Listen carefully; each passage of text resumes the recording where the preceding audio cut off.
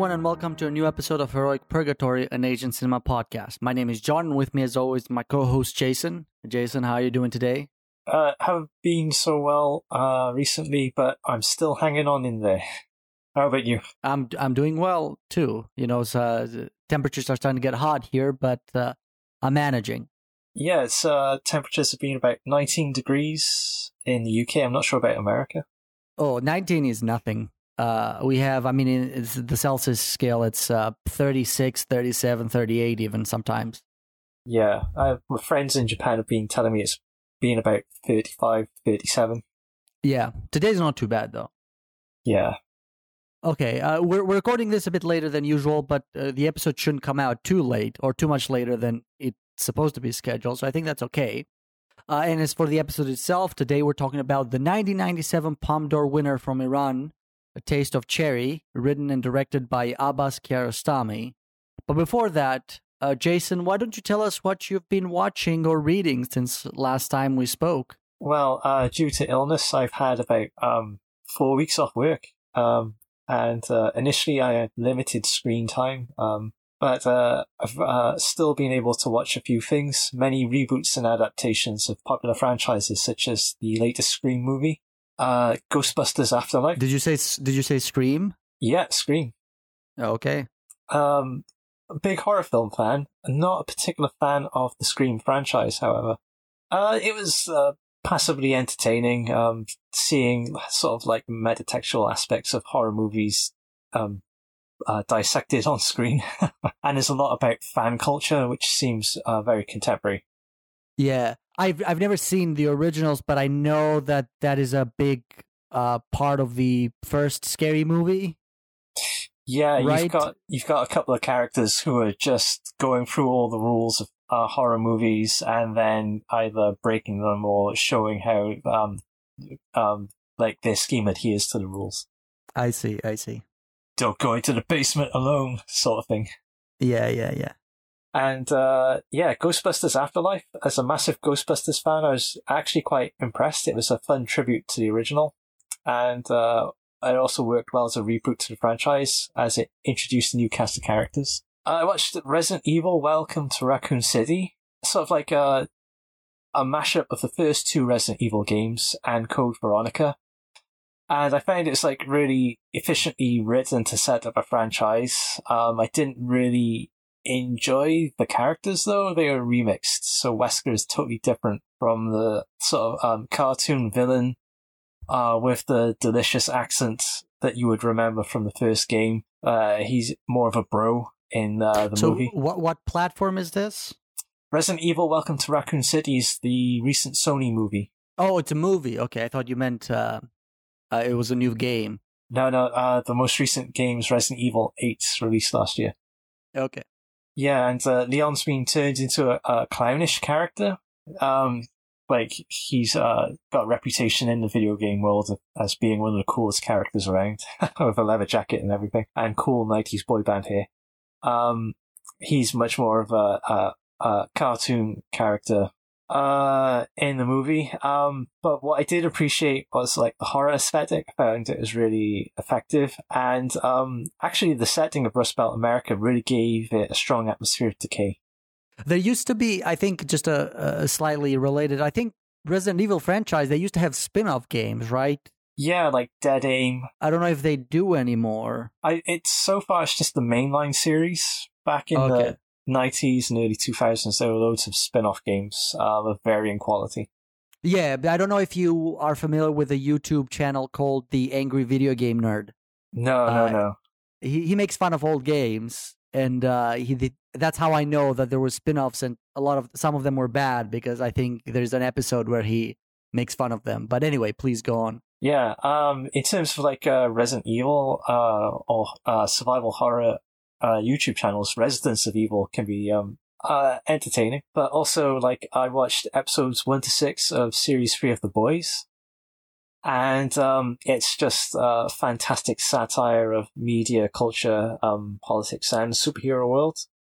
And they figured out how to deal with the Homelander problem by having Compound V and introducing Soldier Boy in episode 6. And for a fight, and it was just one of the most thrilling fights I've seen in any form of media so far. Because Homelander's built up to be this impossible hero to beat, this Superman. He is essentially Superman to level of powers. Yeah, absolute narcissist, all sorts of mother issues, and he's come to the point where he's realized he could just destroy everything, and now like the boys have a way of trying to stop him. So it's episode 7's just been released, so I'm looking forward to watching that. And I think there are only 8 episodes in the series, so we're coming close to the end. In terms of Netflix, I watched Hellbound. I thought it started off as a great concept, like a religious disaster movie where people are sentenced to hell and these big gorilla-like monsters kill them. And I found like the initial setup with the monsters and the fiery entrance and like the gore and the violence was a great hook, and the mystery as to what was going on was great. And then it became really leaden and dull as it sort of flash-forwarded into the future and showed how Korea changed as a society with this sort of like religious cult trying to pull the strings of officialdom and people sort of living in fear of what's going on. I don't think I'm that interested in any episodes of the second season, but I did write briefly about it, and I hope to publish something on my blog next week. I watched All of Us Are Dead, which I found a lot more entertaining, very quick-paced and gory. Emotionally manipulative as we see children and teens hung out to dry by adults during a zombie apocalypse. So what is that? Is that a movie? Is that a series? Okay, so All of Us Are Dead is probably like one of those big Korean breakout hits where a zombie apocalypse unfolds in a fictional city called Hyosan, and authorities lock the place down, and it takes place over a few days.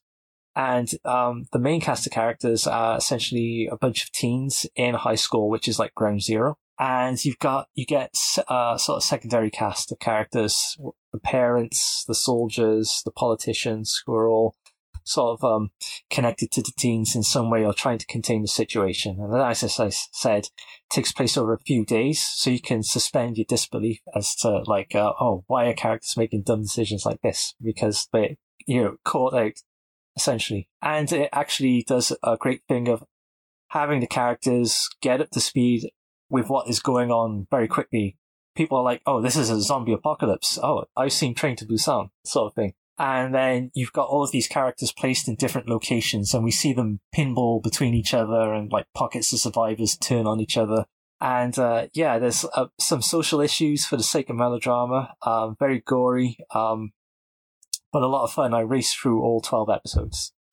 Yeah, I mean, the zombie subgenre has become very popular in Korean media for some reason. I mean, there's Train to Busan, there's all the sequels and spin-off, there's that period drama, Kingdom or something. Yeah. There's this. I mean, it seems to be very, for some reason, Koreans seem to be very taken with it.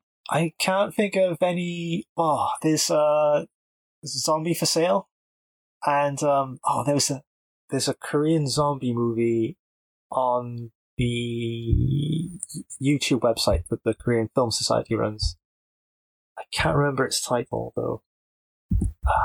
It escapes me. I mean, it doesn't matter, but it's become popular relatively quickly. I don't think even 10 years ago there barely any, and then it just, I think around when Train to Busan came out. Although no, I'm not saying that was the originator. I don't know if it was, but it seems that around that time, like 5 years ago, it's kind of seems that it became very popularized. Yeah. Well, it's like we discussed with The Quiet Family. It's kind of like horror wasn't a massive genre before The Quiet Family came along, like comedy horror especially. And suddenly everybody started doing it. So I think Train to Busan had that sort of effect on the film industry. And what else? I watched Earthquake Bird. So really good psychological drama, unreliable narration. The sort of mid-budget film that a streamer like Netflix is good at making. And Alicia Vikander gives a really strong central performance. I like there are a couple of actresses like Alicia Vikander and Rebecca Hall who are really great at presenting difficult confrontational characters who are just like difficult to be around, but you want to dig into what's going on. And Earthquake Bird presents like a psychological portrait of someone psychologically disturbed, and also sort of like a mystery as well. And the way the story goes is really thrilling. And I also watched some short films and posted reviews. Swallow by Mai Nakanishi, who I interviewed. Laundromat on the Corner, and I interviewed the director Tetsuki Ichichi. And also Summer Wedding, and I interviewed the director Azusa Hiede. And they're all available on my blog. And that was essentially my media consumption. All right, that was it was still a pretty good list. As for myself, I'm also watching the third season of the Boys. I did watch episode 7 last night. How was it? Oh, it's pretty good, and it's gonna. Oh, I don't want to spoil anything, but it's gonna reverse some of the things that happened in episode 6. Oh, okay. But I do agree that episode 6 is not only maybe the best episode of the series so far, but maybe one of the best episodes of television of any series that I've seen. It was just a masterpiece, is just not enough praise for how good it was. Yeah, how they maneuvered every character into that final confrontation.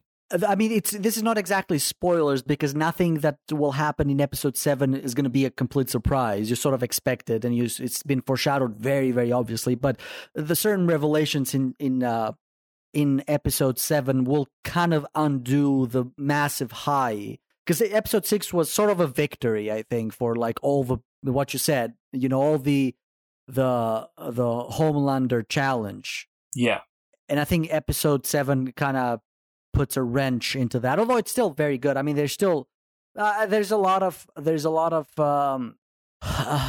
possible directions that it could take, but there's already some very, very, I think, good predictions that people have made on forums online. Okay. As to how this is. I wasn't aware that it was an 8-episode season. I had no idea. For some reason, I suspected it would be 10 episodes. I don't know, but I think all previous seasons have been 8, right? Yeah, I'm assuming it's an 8-episode season, because probably. Seasons 1 and 2 have also been 8 episodes each. Yeah. So you're probably right about that. So yeah, I'm looking forward to the finale next week, as of the time that we're recording this today.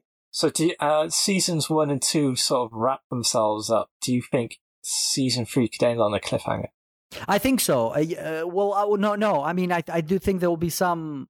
I mean, seasons 1 and 2 have, wrapped themselves up, but they also leave room for the story to continue. And I think season 3 will probably do the same. There's been some predictions about what those conclusions are, and if those predictions are true or even partially true, I think the course of the season will be the same. That there will be a sort of a conclusion to part of the story, like a solid conclusion. But also there'll be a lot of, room for the next season to go on. Okay. It's so frustrating because I don't follow many TV shows. Like, some others that I watch, I don't care as much. But this one is, now we have to wait another year for the next one to arrive. And that's just very frustrating.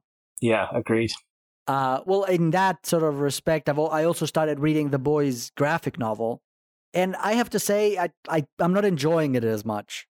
I don't know if it's a matter of perspective, because I'm so used to the TV series, and I enjoy the TV so much that even small differences are kind of not appealing to me. But I don't know. It just feels, for one thing, there's a sort of a faint trace of homophobia that I feel like it runs through the, perhaps intentional, perhaps unintentional, that runs through the comic book, the graphic novel. Yeah. But that's not the main reason. I just don't find it as appealing. I'm about 15 issues in, I think, right now, as of the time that we're recording this, and it just seems, there's a lot of similarities, but it's also very, very different. Yeah, you can see, like, compared to Cowboy Bebop, or even like Resident Evil Welcome to Raccoon City, the writers of The Boys have taken sort of like this playpen of ideas and just rearranged it into something much more efficient in terms of storytelling. Whereas the graphic novel is just chaotic. Yeah, there have been comments online, and I partially agree with them, that the third season of The Boys is perhaps a little bit more on the nose with its political commentary, and I agree with that. I think it is, and I don't like it so much for the reason that 20 years from now, a lot of the references that they're dropping will probably be lost on the audience. Yeah. And I think I never think it's a good idea to date that show. I mean, I think it's good to make broad, well, not necessarily broad. You can make specific, but to sort of tie them to something more universal than make a specific reference to, like, say, a sitting U.S. senator that barely anybody knows now, let alone like 20 years from now or 30 years from now, where, you know, people will look back at the show as an example. Yeah, the comic books have sort of like the George Bush, Dick Cheney paradigm. This one's like... But that's different, though. I mean, because that's... Alexandria Ocasio-Cortez. Okay, anyway, so that's it for The Boys. I'm also watching the 3rd season of The Orville. That's another show. It's a Star Trek-inspired science fiction show created by Seth MacFarlane. And that's also decent. I don't enjoy it as much as The Boys, but it is a nice show that sort of offers a nice alternative to Star Trek. To the current iterations of Star Trek. The last episode was especially good. I mean, I think the previous episodes were okay, but the last episodes was pretty good.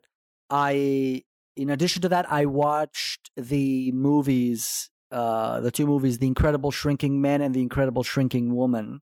Okay, how was it? I've seen The Incredible Shrinking Man before.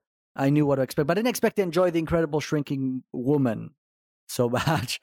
It's a slightly more comedic take, although I'd say 70% of the movie is a shot-for-shot remake. Well, maybe not shot-for-shot, but it is a pretty faithful remake, and then they take some liberties elsewhere. It's more lighthearted, more comedic, with a sort of a Deus Ex Machina happy ending. And it's not, I mean, there's so many flaws, but it is an enjoyable movie in its own way. Yeah. So there's that. I read a novel called Machine Hood by S.B. Divya. It's set about 100 years in the future, and the humans are forced to take pills, so performance-enhancing pills, to compete with AI for various jobs. And it's about sort of a cult that demands human rights for machines, for AI, etc.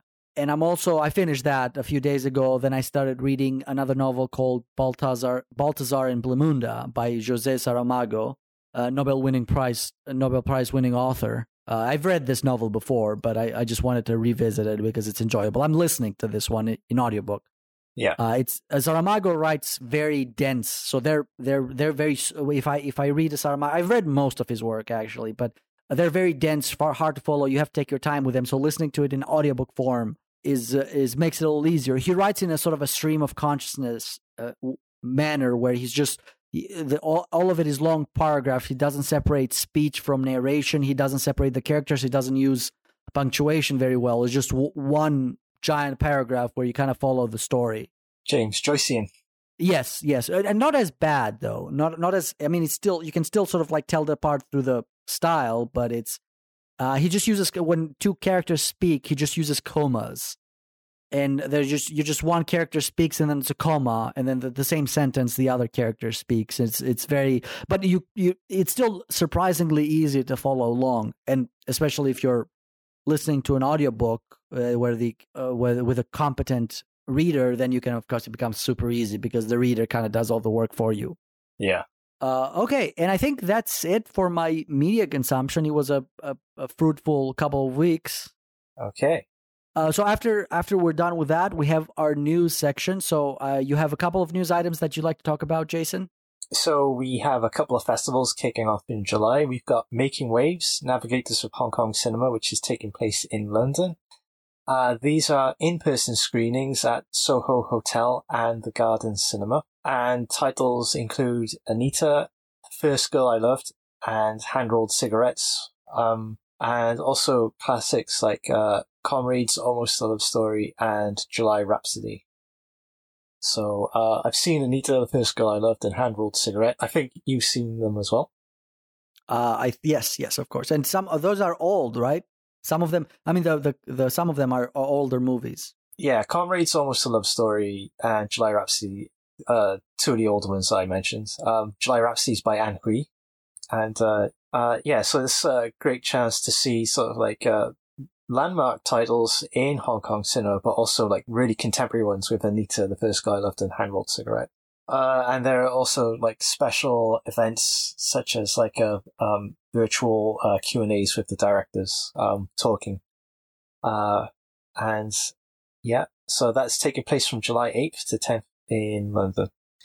We've also got the New York Asian Film Festival, which is July 15th to 31st, and this is going to be in person film at Lincoln Center.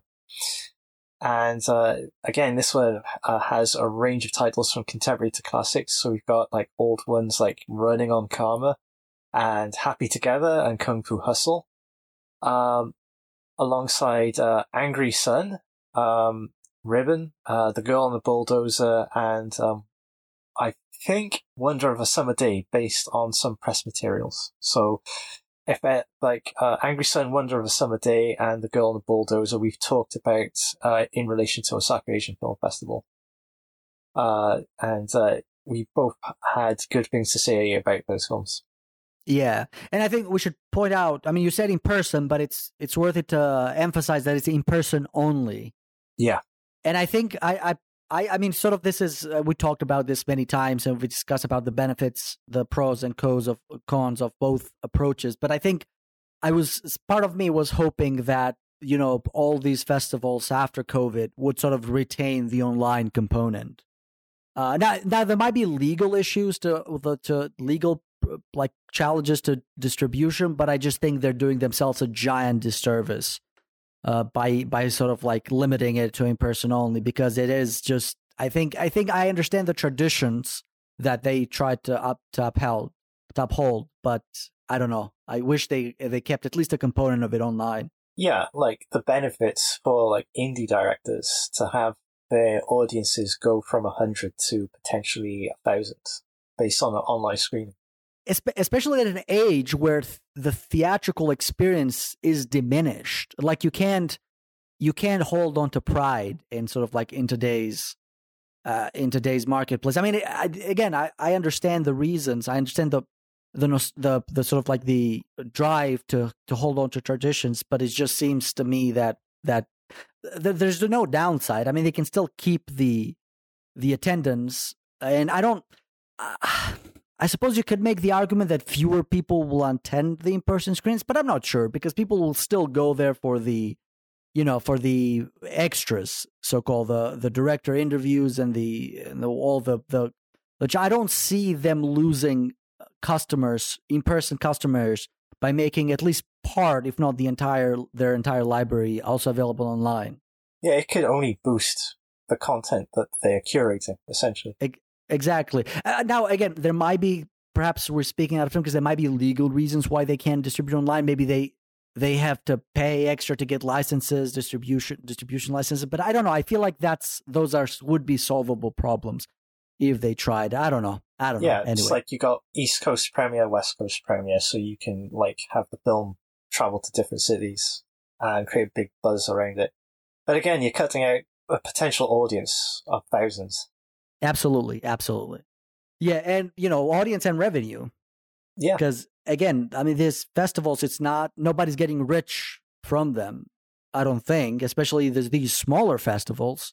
I think in cities like London and New York, you're guaranteed a big audience for many of the films you screen. Oh, yeah, I'm not saying that anybody... So there's there's festivals that, you know, lose money in the sense that not lose money, but lose money in the sense that someone is donating their time and money to make the festivals and they're not getting it back, right?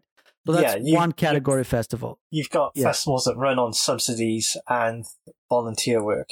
Exactly. There are festivals that sort of can maybe break even, and there are festivals that make a profit.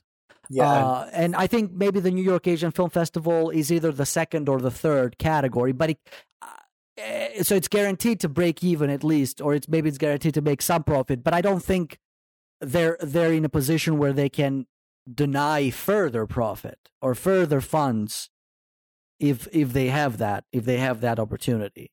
Yeah, like I can see Cannes. Sorry to interrupt you, but I can see Cannes sort of making that case where they don't really need it. Maybe, I don't know, but because they're a giant festival that have major backing and rich history where maybe they can generate like a giant amount of profit and can sustain themselves through other way. But I think these smaller festivals, which I consider the New York Asian Film Festival to be, it's a big festival sort of in the Asian cinema community in the US, but it's still not at the level of Cannes, of course, or Toronto or any of the other ones. So I don't know. Anyways, please say before I interrupted you.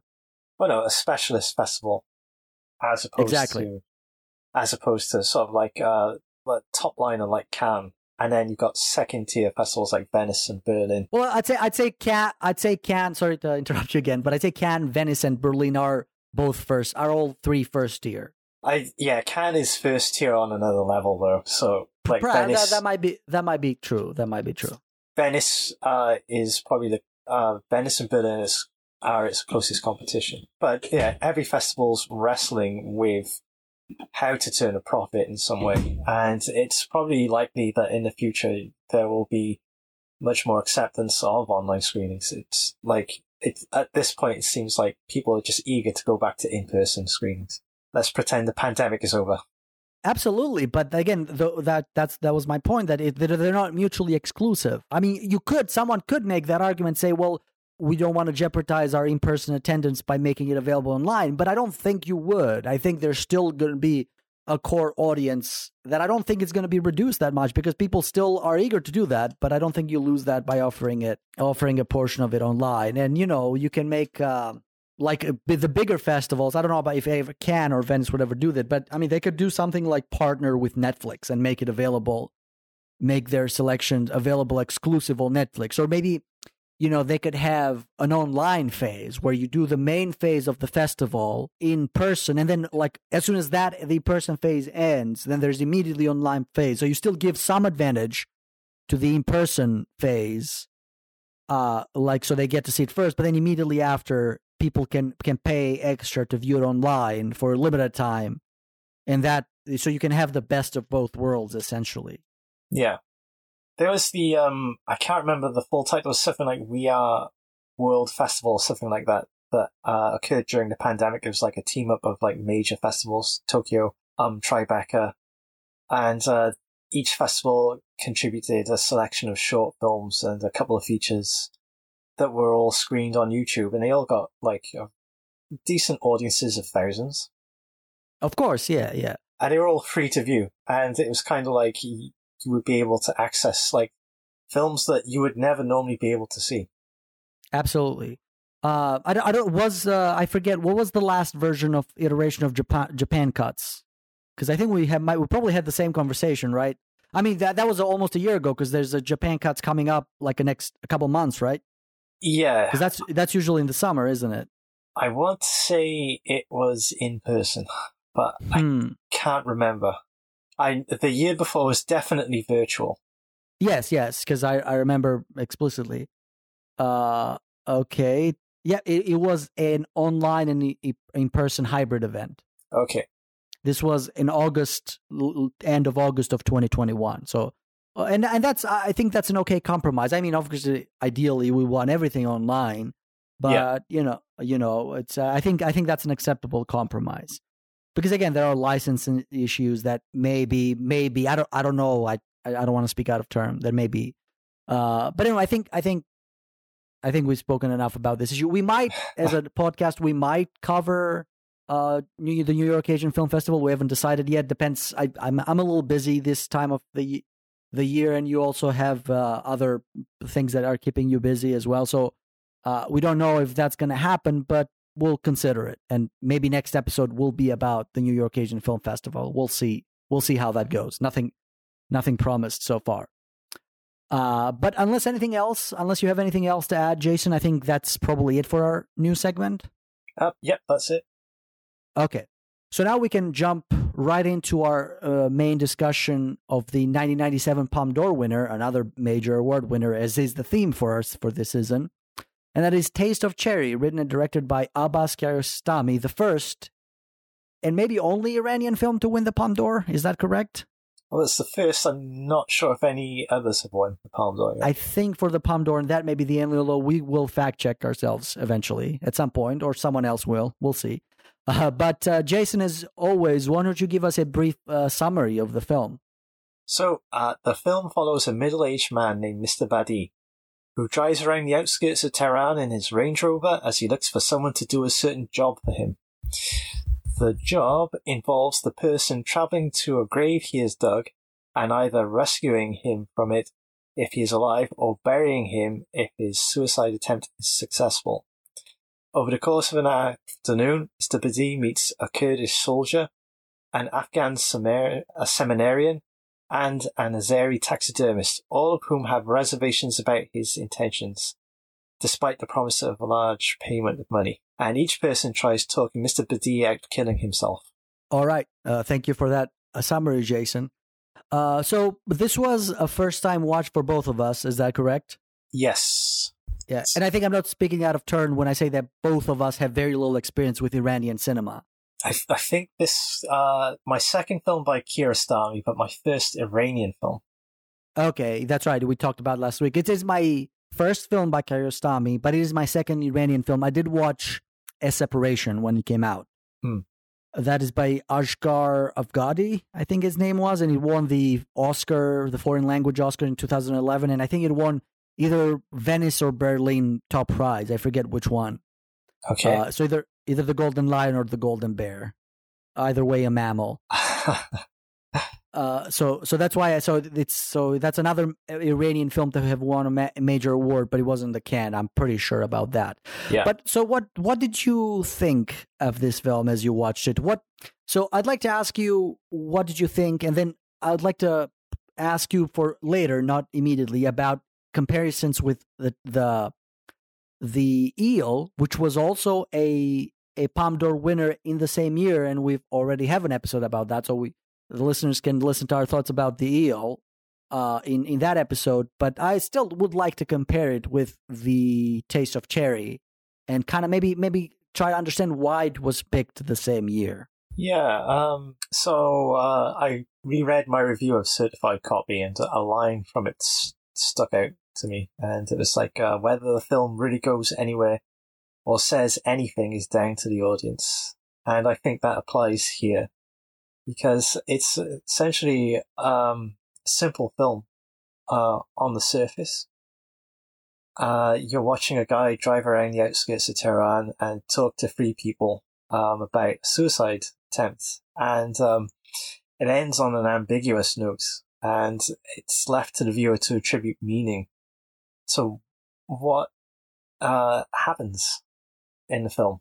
And I think at the very least it's really good looking. I think everybody can agree that that having everything take place in the vehicle and then the shots inside contrasted with shots outside makes very interesting visual storytelling. And the range of characters, the sort of conversations that unfold really pick up an interest as you go from one person to the next. And it was I wouldn't say it's a brilliant film, but it's a very well shot film. And there's something to grapple with. I don't know how much there is to it, because it doesn't present massive moral quandaries that the director's trying to examine. He just leaves it to the audience to decide.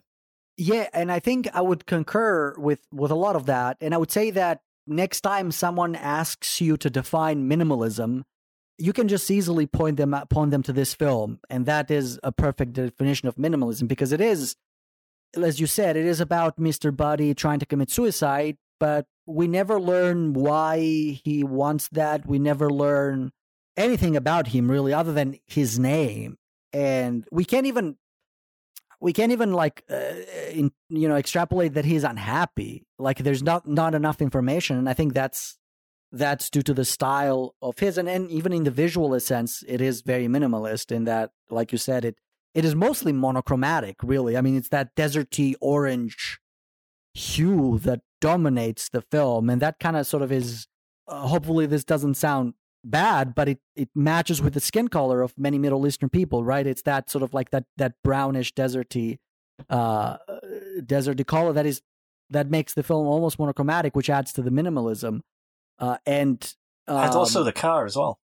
The car, that's right. Everything, pretty much. And the ends ambiguously. Although I read multiple reviewers that I don't know where the sources, what the source for this are. That although it's a reasonable speculation, is that the ambiguous ending was primarily tacked on by Kiarostami to avoid censors, because sort of Iran is a religious, is an Islamic republic, so he significantly frowns upon suicide. Yeah. So to end with a more strong suggestion of suicide, could have possibly banned this film or censored it or not allowed it to compete in festivals. That's something, as I was reading about sort of the history, because I know so little about Iranian cinema, I try to read up on it, and it's sort of a common compromise that a lot of Iranian filmmakers have made in order to be allowed by the state to compete in foreign festivals. Yeah. Because that's sort of like the primary market for Iranian art house directors. So they made compromise. They try to avoid political topics a lot. Do you think that's why there's no background to Mr. Badi? That it helps make him sort of a much more open character for people to sort of, or maybe a metaphor rather than a human being, and avoids tackling politics or class. To step back a bit, so when I took a literature class at university, my professor used to have a saying there's no right interpretations, but there's definitely wrong ones. And I think any interpretation about this film being about mental illness, in my opinion, is wrong. Although, I don't know, maybe I'm wrong about that. But I think the film is meant to function purely as an allegory.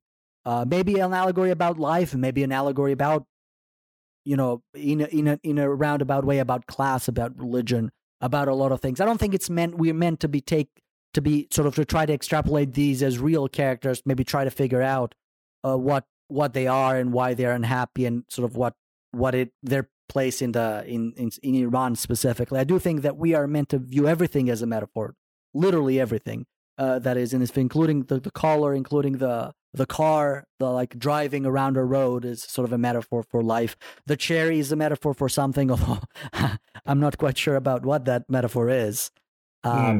So I would agree with you there. I think so, and I'm not sure where I'm fairly confident in my interpretation of it as an allegory.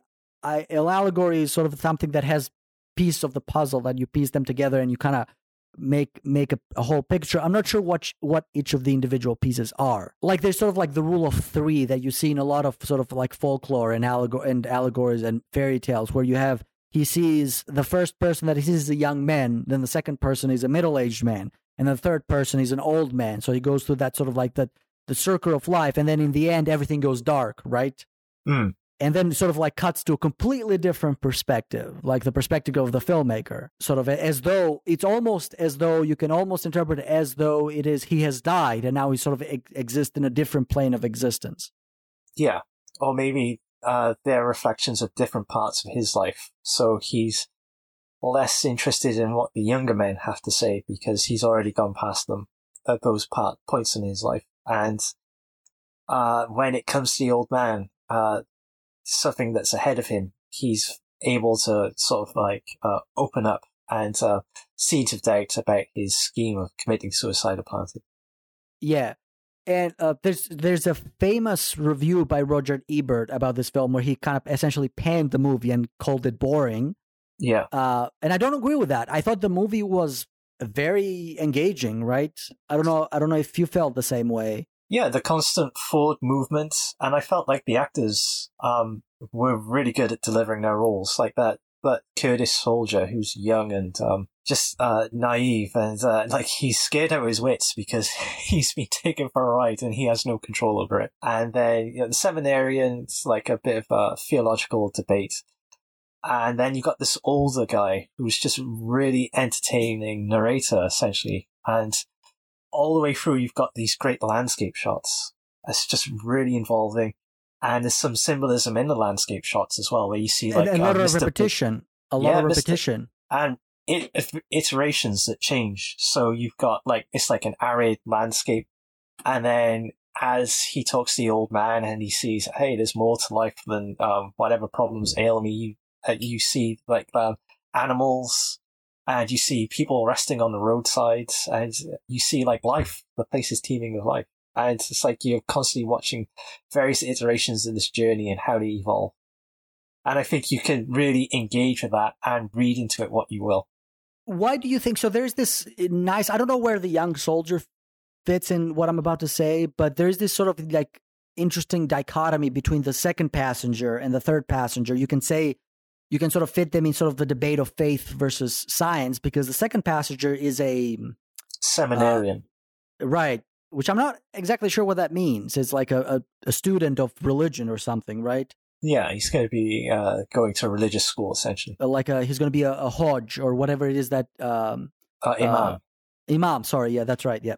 But the third passenger, the old person, is a man of science. You can call him that, right? He works at a natural history museum. Yeah, he does taxidermy, but he's wearing a white lab coat, so you can see that you can assume that he studied something. Perhaps he's a doctor or professor. Yeah. He went to some kind of university. That's right. So what do you think? Why do you think, two questions. So why do you think that he is the one that actually accepts his proposal? Is it just because he's the third one and he eventually had to have someone accept? Or do you think there's some significance to what he represents that he accepted, Buddy's proposal? And do you think that he also maybe casts doubt on Buddy's plan? Because he goes back and says, please make sure that I'm dead, right? He seems to be afraid. He seems to be excited or, a little paranoid about the fact that he might be buried alive, more so than in the previous times when he stole the story. So do you think there's something about what the third passenger represents that kind of adds something extra to the story or the allegory? So, like the first passenger is a soldier. He's officialdom. Officialdom might not actually care. The second soldier is seminarians, religion, and is prohibited to commit suicide. So he's in opposition to Mr. Buddy. Mr. Buddy will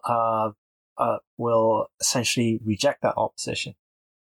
And then the third man, the older man, the man of experience, the man of science, he's able to talk to Mr. Buddy. He's able to relate his own experiences. And just by talking about suicide, not rejecting it, not ignoring it, but talking about it, allows him to plant seeds of doubt in Mr. Buddy's mind.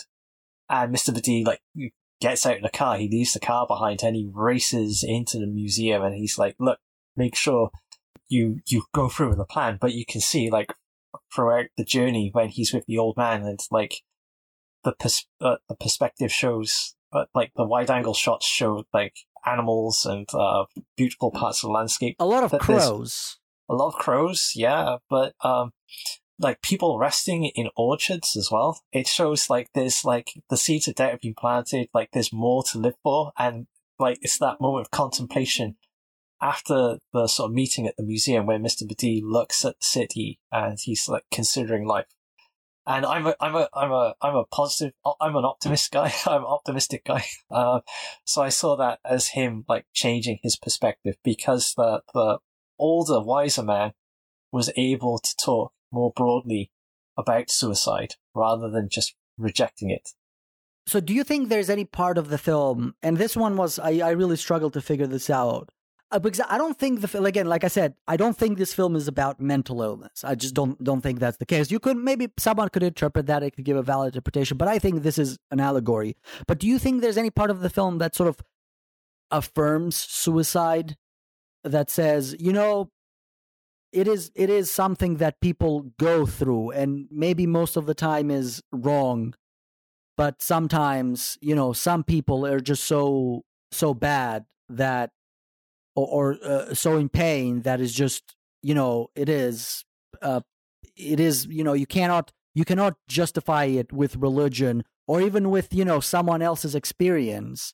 There is this famous, one of the lines of the film that struck me the most was when I don't know if it's the second passenger or the young soldier, where Buddy says, don't try to understand. You can understand, you can empathize, you can understand objectively what it is, but you don't know what it's like to be me. Yeah. And that's a very valid that's a sort of a philosophical argument that people have sort of like written about since from Nietzsche all the way to the existentialists. And one particular essay that I remember reading when I was in university was philosopher Thomas Nagel essay about what it is like to be a bat. And he is essentially saying it's about consciousness and about what it is to sort of have to experience consciousness from a first person perspective. I'm simplifying things, but it is impossible. Essentially, your first person perspective, it is uniquely yours, and I can never possibly understand it. Right? It's like uniquely yours, and that's why we'll never know what it's like to be a bat, because we can study it biologically, we can do experiments to understand what it is and all that, but we'll never know what it's really like to be a bat. And I think that's kind of in the spirit what Badi is saying. So he's saying, you cannot possibly. It's literally impossible for you to sort of put yourself in my perspective. I think the writers are canny enough, they're smart enough to know that. Kiarostami, he's the writer. Yeah, you need to present that argument, and then every other argument counter, Mr. Badi essentially counters that argument. But the writers don't commit one way or the other to saying whether suicide is of good or bad. They just leave it open to interpretation. Yeah. Although I don't know, I mean, yeah, I agree with you, but it's also, I think, the particular choice of having things fade to black in the end and then cutting to a completely different perspective. I mean, it's a shock. It's really a shock. I thought there was something wrong with my YouTube feed. Like the quality went down all of a sudden because it changes dramatically. I don't know. I took that as an implication that the director actually suggesting that he did commit the suicide. I think it's just ending on an ambiguous note. I think so. I mean, you might be right about that. Yeah. It doesn't confirm whether he takes the pills or not, because it's a long shot of Mr. Badi in his apartment, and a taxi arrives. I assume it's a taxi, and you can see him moving around in the apartment, but it doesn't show him swallowing any pills. It's just him going to the grave, and then it's the final shot of the stars and him looking at it. And I think the build up, being able to talk about suicide, being able to be drawn out from that first person perspective where he's overwhelmed, because the old man says, it's a matter of perspective. You right now everything seems dark, but you just have to change your perspective. Yeah, and the whole build up is him acknowledging that there's a world around him, that there could be something else going on, and the beauty of the world is revealed with the stars, and maybe he doesn't commit suicide. Yeah, and there's a couple of things that I think are not seen or specified.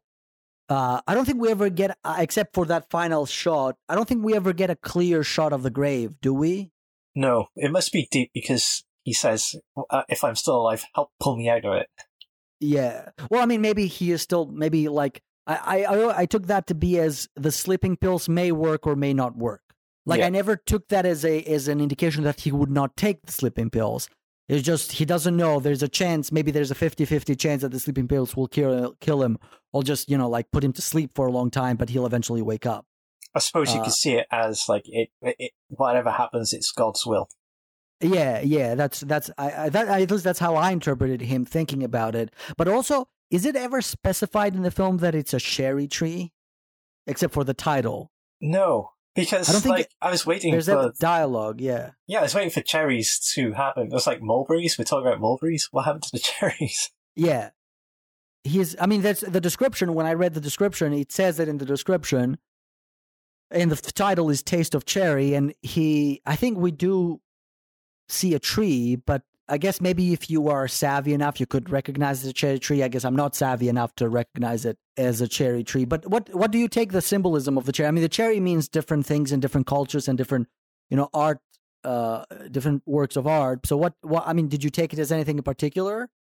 I didn't take it as anything in particular. No. Do you have any ideas? Could be many things in, like I said, many cultures. One thing about cherry is a very commonly used sort of plant in literature for its symbolism, because it means something very evocative in a lot of countries. I think there's a Bible story about it that it's escaping me now.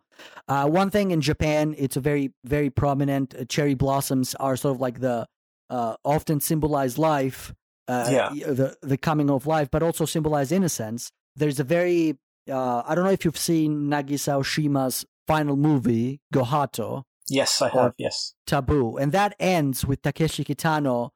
Once he realizes that his apprentice, his students, has kind of is manipulating other people to gain his way. He realizes that his apprentice has lost his innocence, and in this very surreal scene, he takes out his sword and chops down a cherry tree. And it's like, it looks nonsensical, but it is meant to be a very obvious sign that the student has lost his innocence because the cherry tree is cut down. Yeah. I don't know in this case, I don't know if in sort of Islamic culture or in Islamic literature, the cherry has something. At first, I thought the taste of cherry was maybe something take out of the Quran. I didn't find anything to that effect, so I don't know. But maybe there is something Islamic related about the in the Quran about the cherries. I don't know, but I don't think it makes sense to be taken as innocence. Maybe something about life, about the beginning of life. I don't know. But fragility of life or fleetingness of life would apply to this film, I suppose. That's possible. Or it could be just simple as another fruit for him to sort of like to eat and have a change of heart in the end. Cherries do have strong flavor. Well, it depends on how ripe they are. Yeah. Unripe cherries are maybe very bitter. Which means he committed suicide in this film. Yeah. That it depends on the time of year. I don't know enough about the the climate is because Japan and in Iran have very different climates. So the fact that cherries can grow in both places is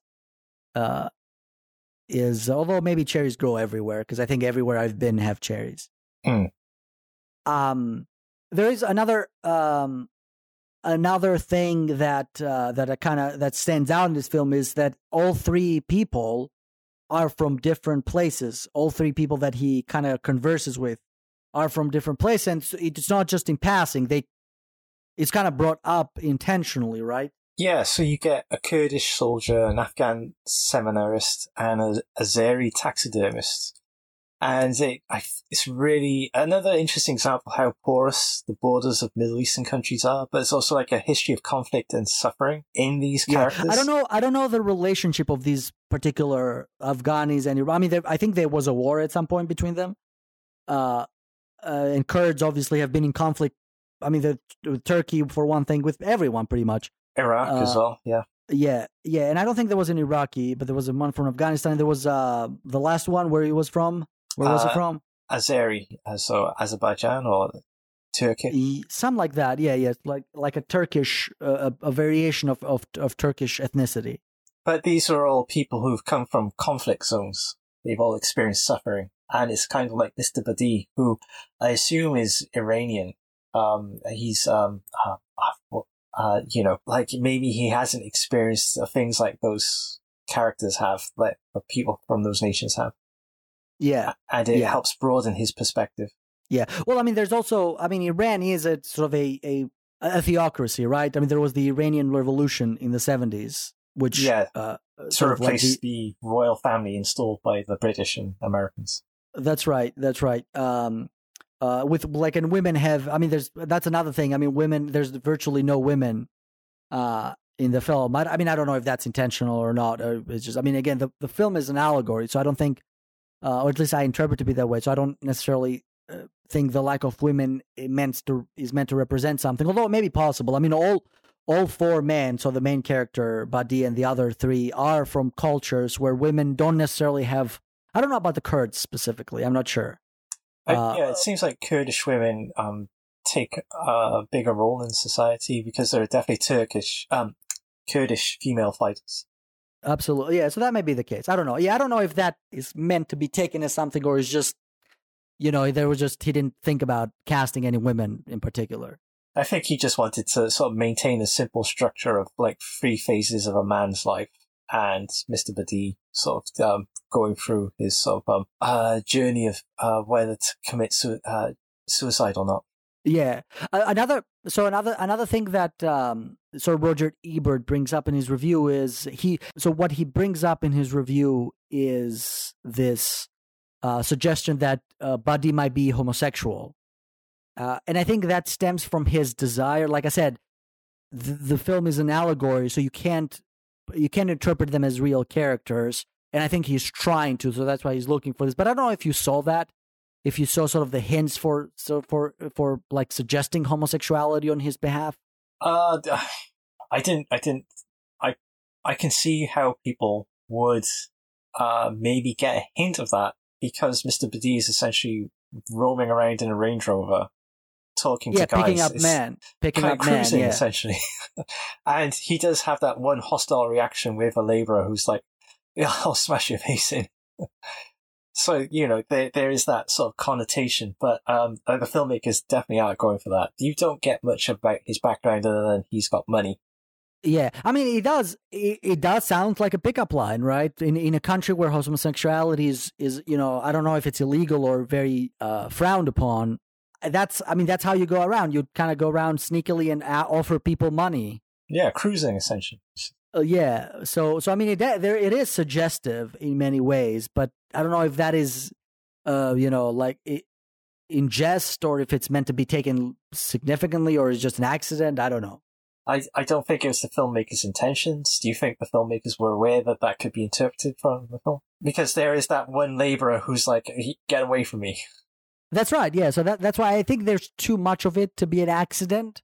Yeah. But on the other hand, if it is not an accident, then I'm not sure what to make of it, because the film doesn't do anything with it. No. Unless it is another political statement about sort of like Iran in the 90s and maybe even still today. Again, it's down to like the viewer having to do the work of like interpreting what's going on. Yeah. I mean, if you're the kind of reviewer that you must insist of trying to sort of like understand Badi's motivation. So if you want to look at it beyond allegorical means, beyond its allegorical interpretations, then I think that's a valid interpretation to give it, and a valid reason for his suicide. Yeah. Without having seen many of Kiarostami's films, or without knowing that much about it, he has, from what I've read, he does seem to give the impression that he is more of a cosmopolitan director than perhaps his other colleagues in Iran. I mean, he did work all over the world, right? Yeah, Europe and Japan. So it wouldn't be, I mean, that could be in his mind. So it's something that could be in his sort of like, in his thoughts while writing this film. And of course, if it was, then he would have to conceal it in many, many layers of other meanings in order to get away, or to get past the censors. Well, by being ambiguous and not committing to anything, he's able to do it. Like, he's astute enough to leave it in there, but he doesn't commit to it. So, okay. So to go back to something that I mentioned in the beginning, this won the Palme d'Or with The Eel. How do you compare this with The Eel? Because I find a strange connection, having seen this far more recently and fewer times. I've seen The Eel multiple times. Having seen them, with that in mind, I found a sort of a strange connection with them. Oh, what connection did you find? I think both movies are ultimately about the human condition, but approach them from two different sides. So there is like one coin, and one side, the philosophical, the abstract, is the Taste of Cherry, and the more social side of the human condition is The Eel. I think neither film are particularly political. Or at least on the surface are particularly. They're both about sort of people's place. The Taste of Cherry is maybe a person's place through his own existence, in spiritually and philosophically, and The Eel is a person's place in society. Yeah, I'd agree with that. Okay, which one do you like more? Because they're both doing different things. Taste of Cherry is it's very minimalist, and I enjoyed sort of like winding through the landscapes and all the shots, claustrophobic interiors of the car, and the sort of wide shots and the exteriors, just beautifully done. But I enjoyed having a wider cast of characters in The Eel, and I found there's a lot more meat to chew on in terms of all the dramatic interactions going on. I prefer The Eel, I suppose, when it comes down to it. Koji Yakusho is just a really magnificent performer, and the cast of characters around him and the actors portraying him just really compelling. Yeah, I mean, we should also point out that you have been covering Japanese cinema for a long time, so you might not be the most impartial observer. Although yes. I mean, I can I think that's a valid answer. Well, Koji Yakusho is my favorite Japanese actor, so yeah. So there you go. I don't know which one I would pick. I think in this hypothetical scenario where if I had to choose, I was in the Palme d'Or jury and I had to choose, I think I would struggle between these two. I don't know what else. Well, I forget what else was competing and how many of those I've seen. But I think I can see. I mean, I think they are both. Like I said, they are both dealing. They're both excellent films, in my opinion. They're both dealing with similar issues from different perspectives. So I can see struggling with this, and I can sort of see. I am happy that both got to win the Palme d'Or for that year, and I appreciate. The Eel is great as one of the one of my favorite Japanese films. Taste of Cherry, I appreciate that it is an experimental film. Deep down, it's deeply philosophical. It's an allegory. It's ambiguous. It gives you a lot to think about and discuss. But I also appreciate that it is 90 minutes. I can see a director with a bigger ego, like sort of not taking the minimalist route and sort of like dragging on with debates and philosophical arguments with the characters and imagery for a lot longer than 90 minutes. And I appreciate Kiarostami just getting to the point and saying, okay, this is the metaphor that I'm using: the car, the road, the crows, the landscape, the three passengers, and there's no need to drag it on. We'll just keep it to the point. Yeah. And I really appreciate that. Whereas I think The Eel is more of a conventional drama. And I think there's a lot of metaphor in The Eel as well. The eel itself, we talked about that. What does the eel symbolize?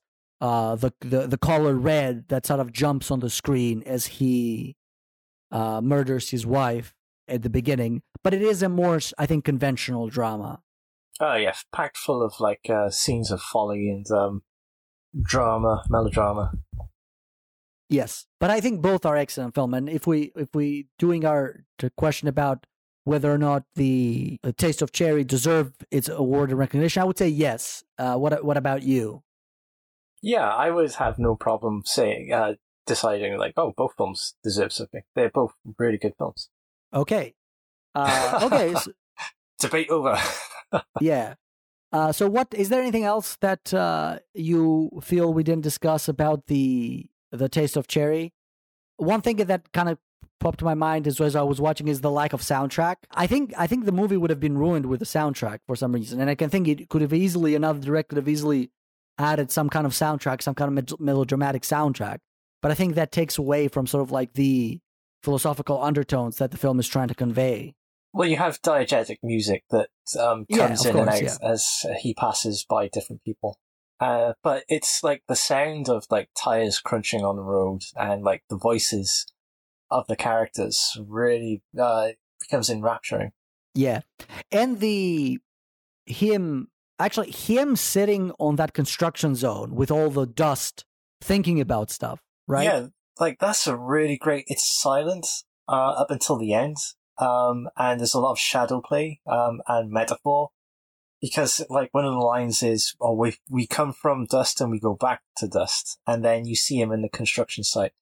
And the lead actor, whose name is Homayoun Ershadi, he's magnificent. He just looks like a man so defeated by his situation in that scene.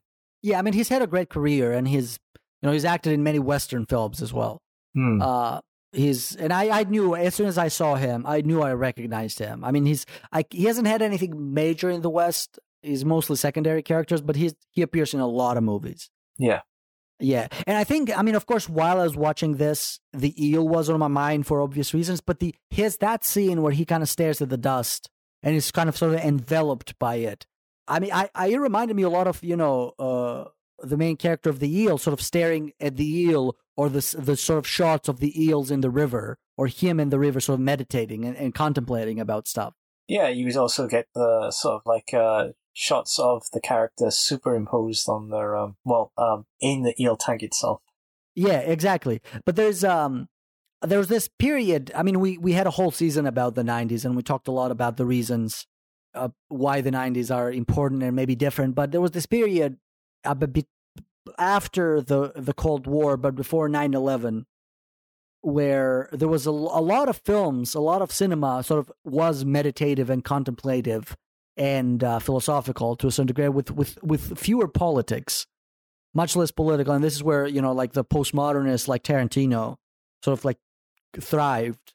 And I think this film could maybe be a product of it, like that, sort of a product of that trend for maybe slightly different reasons, but I think can be sort of fits the 90s very well. Yeah, it's an individual's journey. The only hints of politics come from the characters he meets along the way, and those are like historical conflicts as well. There's no mention of like sanctions on Iran or conflicts. Yeah, I can't think that in '97 there was any war. I can think the first Iraq war had ended by the time, right? Yeah. And it was early like 90s. A devastating war for the Iranians because the Iraqis used poison gas. Yeah, exactly. And I can't think, I mean, that at that time, I think the main thing that I remember was in Kosovo, sort of like the Balkans. I think, yeah, this would be really interesting to have like an Iranian person who could come on and say, oh, actually, there was this, and this going on. Yeah. I know. I mean, if someone knows more, and of course, we could have looked all this up, but there's only so much time in the day. Yeah, from a Western perspective, it was, as you said, like the Balkans conflict. That's right. Yeah, exactly. And we made it clear that this is we are by no means experts in either Iranian history or Iranian cinema. So that is the perspective that we sort of kind of take when talking about this film. Yeah. Did you look up how much 200,000 what's the currency? Is it Toman? Would be in American dollars? It doesn't seem like it would be much due to sanctions and so forth. It all depends on sort of like the state of the economy, right? I mean, for a laborer, I mean, that's a lot of money. Yeah. It says, I just looked, I don't know if it rials the currency. Yeah, that's the currency today. It says today that would be about $5. Yeah, I was like, I looked earlier, $4.72. But that's something, I mean, it can be the same. When I did a Google search, it was like, how much is 200,000 Toman in US dollars? And then Google auto-completed it in 1997, so other people looked. Yeah, that doesn't sound right. I think, so but one Toman, so that talk about Toman, is about 10 rials. So it'd be 2 million rials. So that would be maybe $40. I don't know. Yes, sounds, but I don't know. It depends, because it could be I mean, all you have to do is just go to throw some dirt on a grave, which is, not bad. But he does say at some point that this is going to be 6 months' wages. Yeah, you don't have to work this summer, he says to the seminarian. Exactly. Yeah. So it is interesting. Yeah, it is interesting. That's I don't know what to say to that. It's there's probably something we're missing there, either in translation, something lost in translation, or maybe something that's changed in the sort of like the Iranian monetary systems that we're not getting. But I don't know. I mean, it's not something that I think it's just meant to be. It's a large amount of money, and I think I don't think that's why I didn't bother. I don't think it really tells you anything about the story. It's just a number. He could have said anything there, and the size, he makes it sound like a lot of money, and that's really all that matters, I think, in that scene. Yeah. Agreed. Okay, so anything else about this film that we haven't discussed? Yeah, I think we've covered quite a bit then. It's gone quite quickly as well. Yeah. All right, everyone. That is it for our discussion of Abbas Kiarostami's Taste of Cherry. We haven't quite decided what we'll do for next episode. Like I said in the introduction, it might be either a special episode of the New York Asian Film Festival, depending on how certain things go. If not that, then we might continue our coverage of our season's theme with major award winners. And in that case, it will be Johnny To's The Mission from 1999.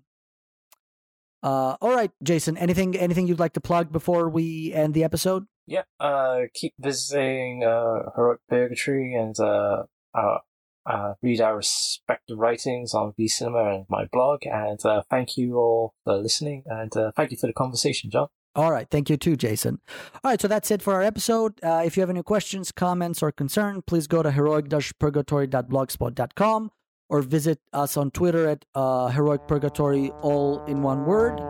Otherwise, we'll see you next time.